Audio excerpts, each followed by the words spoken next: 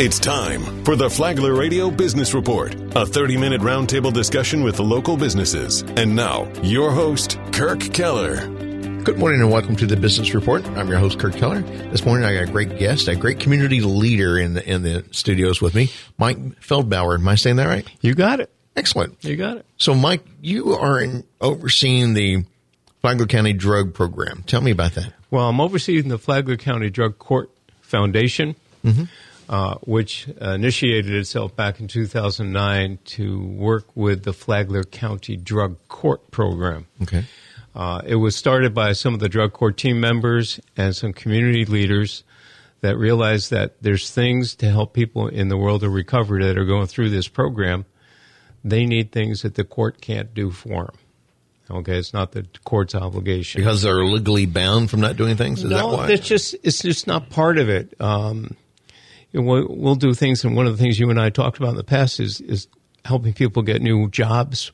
Mm-hmm. Okay, well, I can't expect the court to be doing that. Right. So there was things like that came up. So there's a few of the team members that are on the actual drug court team and a couple of community leaders got together and said, what can we do to help? That started back in 2009.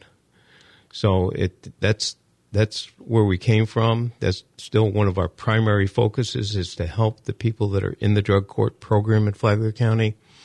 And in 2019, we expanded what we do into more community education because we found that there's a lot of lack of understanding in Flagler County on what's going on in the world of drugs. I agree with that 100% because I thought this program was assigned by a judge, and then I saw by reading up on it, this is a volunteer program by the patients, I guess. You call them patients, or? Well, no, participants. Participants. Okay. What happens is if somebody gets a felony arrest, okay, and it's nonviolent, non-sexual, and somehow drug-related. It could be simple. And drugs cover alcohol.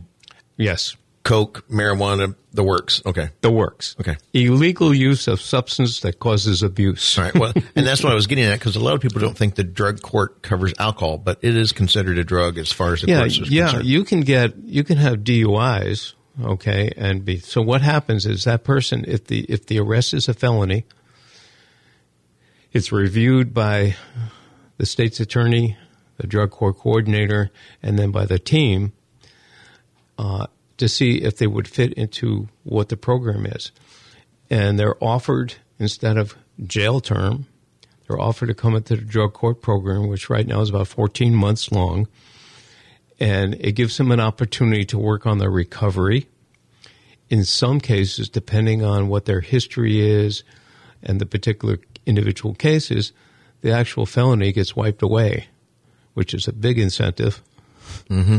Okay, so and then once they agree to it, then it's actually a sentence. So the judge will say, okay, you agree to the terms, you understand what you're going to have to do. It's an extensive program. Yes. Okay. Then he swears him in. He says, okay, here you're sentenced into the drug court program, which gives him a 36-month drug offender probation, okay, which will be terminated on successful completion of the program in 14 months or so. I was going to ask about why, because online it says 57 weeks. Why is 57 weeks? Why 14 months? That's kind of a weird number out there. I haven't met the weird person who put that together. I don't know. Well, psychologists say it takes 20 days to create a habit and 21 days to break a habit. So I thought maybe I had something to do with that. And in the world of recovery in general, you need something that's more than 30 or 60 or 90 days. No, I agree 100%. So a year plus usually gives it. And I think something has to do with, there's times in between that you might not get 100% there. So you're in for this a little longer period of time. You might need some more specialized treatment. You're there. We have the ability to do that. Now, we've had people go way beyond that. Okay. For ups and downs within the program. We're not apt to throw people out. Mm-hmm. In the world of recovery, you make mistakes. And some people will make those mistakes, but it's part of what they're going through. When the court and the team review it, they say, okay, we still have hope for this person.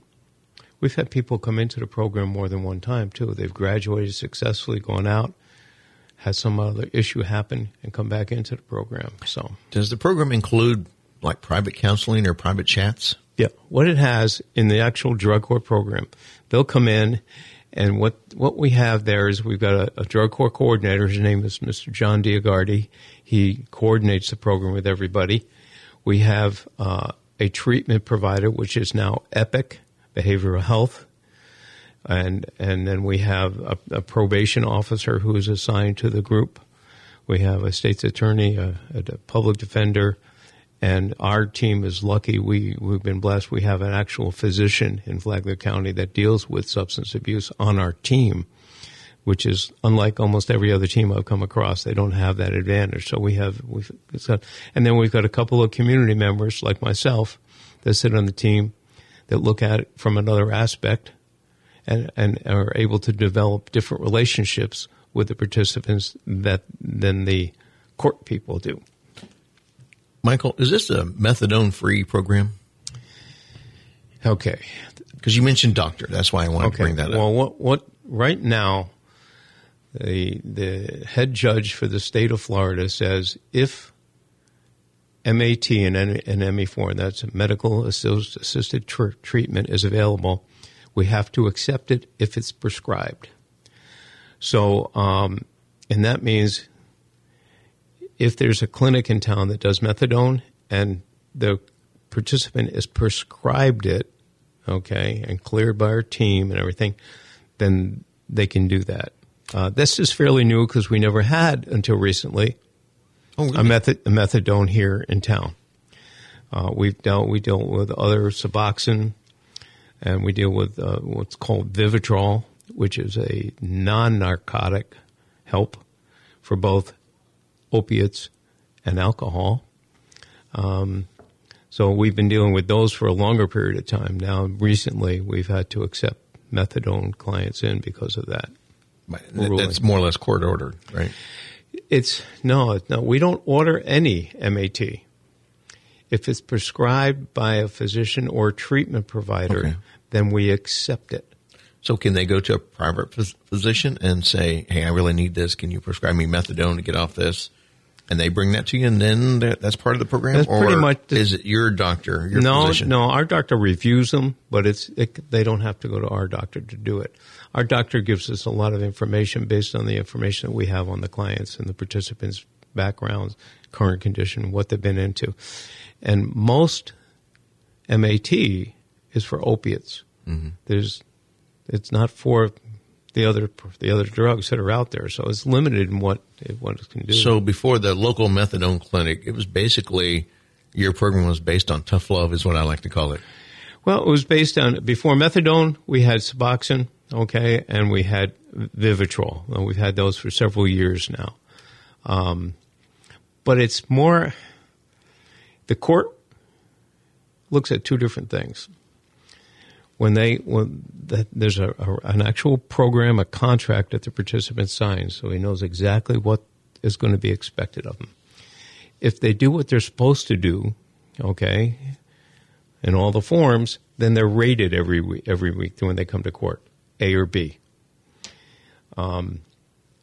So what the judge will talk to them about, he will encourage them. You know, you're doing great. Here's the good stuff. Is there a problem? You need any help? Anything else like that? If they're falling behind, he discusses what they're falling behind on, what put them into B team instead of being on A team.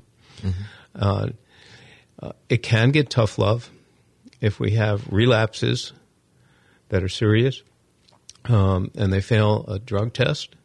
They can spend a few days at the Green Roof Inn. Oh, really? In the middle of the program. That doesn't necessarily take them out of our program, just gives them a wake-up. And maybe I shouldn't ask this, but what's your personal opinion of using methadone? I mean, you're basically going from one habit substance to another habit substance. My personal opinion, okay, which has to go beyond that in what we do, is of the MATs that are currently available, methadone would be my last choice. It appears, and I don't know who our local clinic is right now and what they're doing, but knowing how long methadone has been out there and knowing what methadone people go through, too many of them stay on it forever. Right. Any MAT is supposed to be designed to get them, and little by little, wean them down to nothing. But when you and I know when there's money involved, sometimes the weaning process takes a longer period of time. I was going to bring that up. You know, I moved here from Texas, and in the part of the Texas country that I was in, which was Texarkana, Texas, there's a methadone clinic, I want to say, on every block. And every one of them were great advertisers. And I'm talking $3,000 and $4,000 a week advertisers, because there was money involved in it. And that's when I had my eyes opened about what methadone clinics are. Yeah. And so I was kind of happy when I found out there wasn't a methadone clinic here. But now you're telling me that, I hate to say that, but now you're telling me we have a methadone clinic here. Yeah, we have. And it's again, based on law, we have to accept it into our program. We will monitor our people that are on MAT, the team, more than somebody independently going and getting. So have you been keeping stats of success rate without methadone and success rates with methadone? Well, methadone. MAT, I guess I should. Methadone is too new for us here to do that. I think for me personally, I think for the substance abuse when it relates to the opiates, the Vivitrol has been more successful. And the reason is it's not a narcotic. And it's not a pill that you can take back out in the street and sell. It's a shot. Okay? Right. And typically it's a once-a-monther. And typically they're on it for anywhere from 3 to 6 months is the average until they get weaned off. Some will go a little longer, but it affects, I think it personally, in my opinion, it has a better effect on people in there. Whatever MAT somebody's on is only effective if they get corresponding treatment at the same time. It's because these drugs are habit forming, and they are habit, very similar to cigarettes. Yep. And in studying about your clinic, what you guys do, I found an article that most smokers that quit smoking, they go from stop smoking to biting their nails. That it's a 90% chance that a non-smoker now that used to smoke is now biting their nails. And I found that interesting. Are you a nail biter? Not really. Oh. But I was a smoker. And thank God I haven't had a cigarette now and going on 41 years. But fantastic. I was a 2-pack a day guy. No, that's amazing. And I quit like a lot of the people that are in substance abuse. I quit 6 times before I had a successful quit. And it's the other thing about so tell us what pushed you to stop. Well, actually, let's just take a commercial break. Yep. And when we come back, I want to find out what really made you stop smoking. Okay. Because we're talking about habits. This is the Business Report. We'll be right back right after this.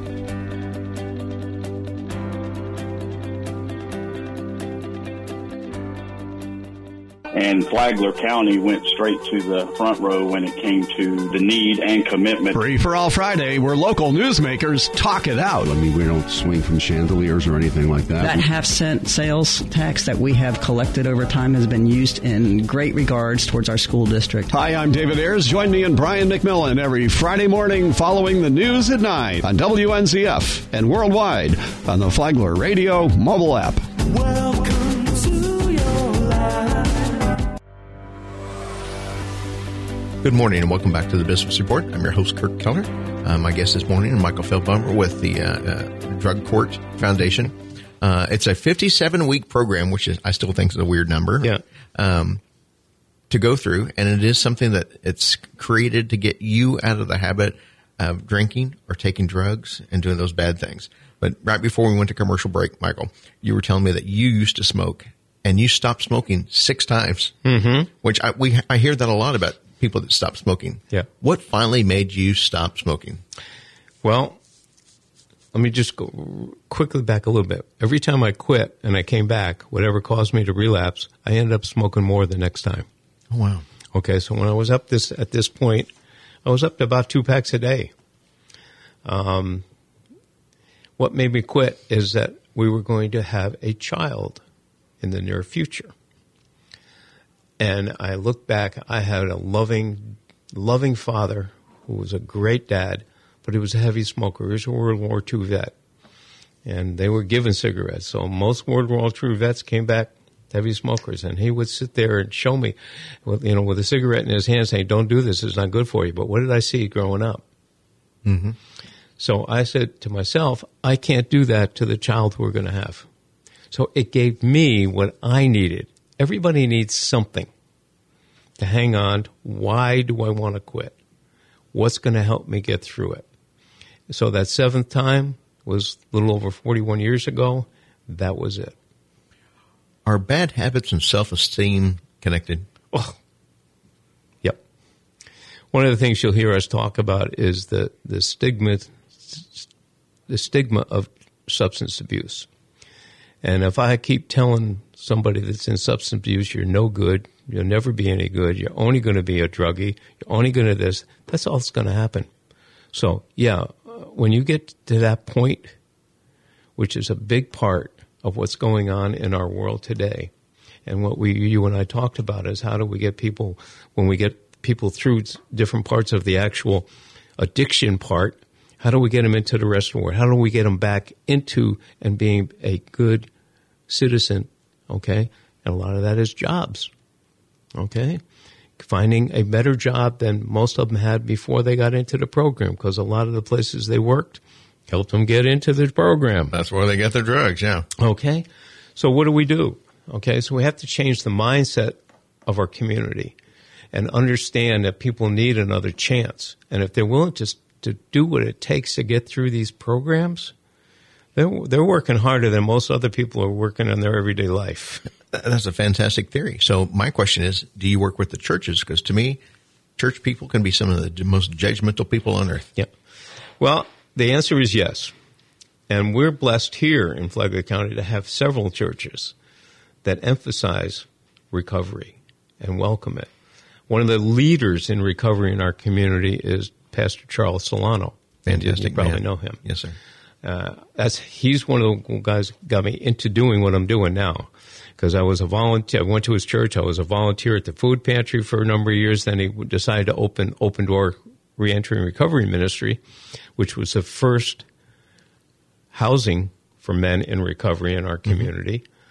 Mm-hmm. And I'm a fairly good administrator, and I came in and helped them do that. Our first clients, our first participants came from drug court, which got me involved in drug court. So that's how my entry into this particular area and what we're doing right now. I've always had a desire to help people, but coming from I didn't have a personal addiction background except for I got cigarettes, which were actually worse than almost any other drug in the world and harder to give up than any other drug. So you don't have any personal connections to drug-related deaths or family that have been involved in it. That kind of made you open up your eyes and say, I can help. Yeah, and it was so long ago that it just, you have to wake up. And people in recovery can be in recovery in several areas. It can be the actual physical recovery. They can be in recovery because they have family members, and you need that. That's why you have things like Al-Anon and Nar-Anon and other groups that deal with family members to help them do what they need to do to help. So I had that way back when. My father died when I was 18. I had two younger sisters. One of them really took it harder than the other, ended up in a bad area, ended up with drugs. Thank God she's been clean for about 60 years now. Excellent. And made a phenomenal life for herself. So I had that experience. I had friends that had parents. My best friend growing up, his mother was an alcoholic. And she tried and tried and tried, but it never quite made it. Right. So that area had. And for some reason, I've always had, though I've been in business most of my life, I've also spent a few years as a youth director for the YMCAs. Oh, excellent. So, and that was in the area of helping. So it's been part of who I am. It is now that I retired, okay, and I supposedly have the time. That you have the time, yeah, I was going to say. And I've been doing this now for about 12 years, that I've got heavily involved in it. It's fantastic. A great story. I'm going to go back a couple steps. You mentioned that you need businesses to hire these people that have just had a tough time, basically. They've fallen down, and you're helping them get back on the stairway and the runs. how do we get in contact with you? If we are a business, we're hearing this program, and I would like to help. And I need to help. I need to hire help. Yep. Well, number one, you can give me a call at 401-864-6997. My email address is mfeldbauer, that's F as in Frank, E-L-D as in David, B as in boy, A-U-E-R @gmail.com. If you wanted to get more information about what these things do and what we expect and what we're looking for and how to help people, give us a call. We're at First Friday down at Flagler Beach. Come down and visit us and talk to us down there. We work very closely with Career Source here in town, that if a client needs a little extra help in new jobs, whether it's training in certain areas, writing resumes, they'll help do that.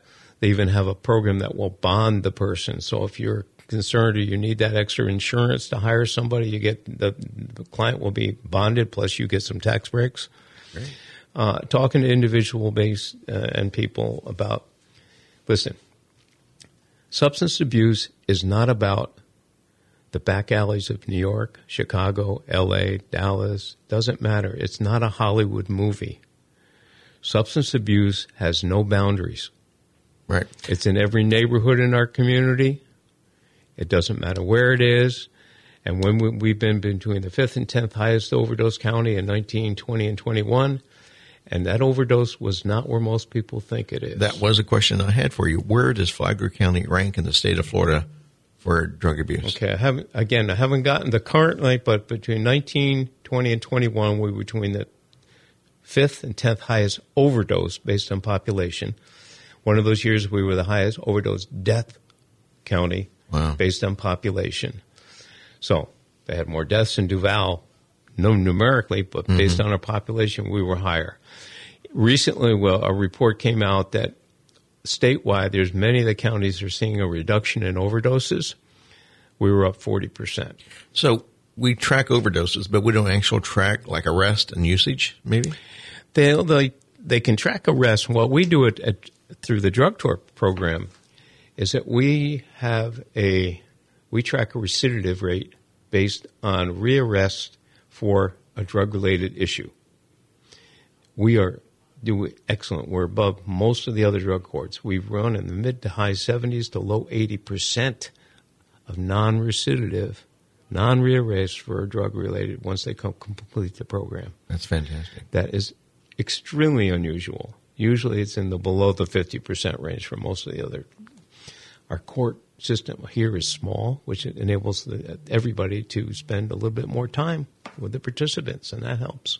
Here's the evil question that everybody's always wanting to know. Where is the funding coming from? Okay.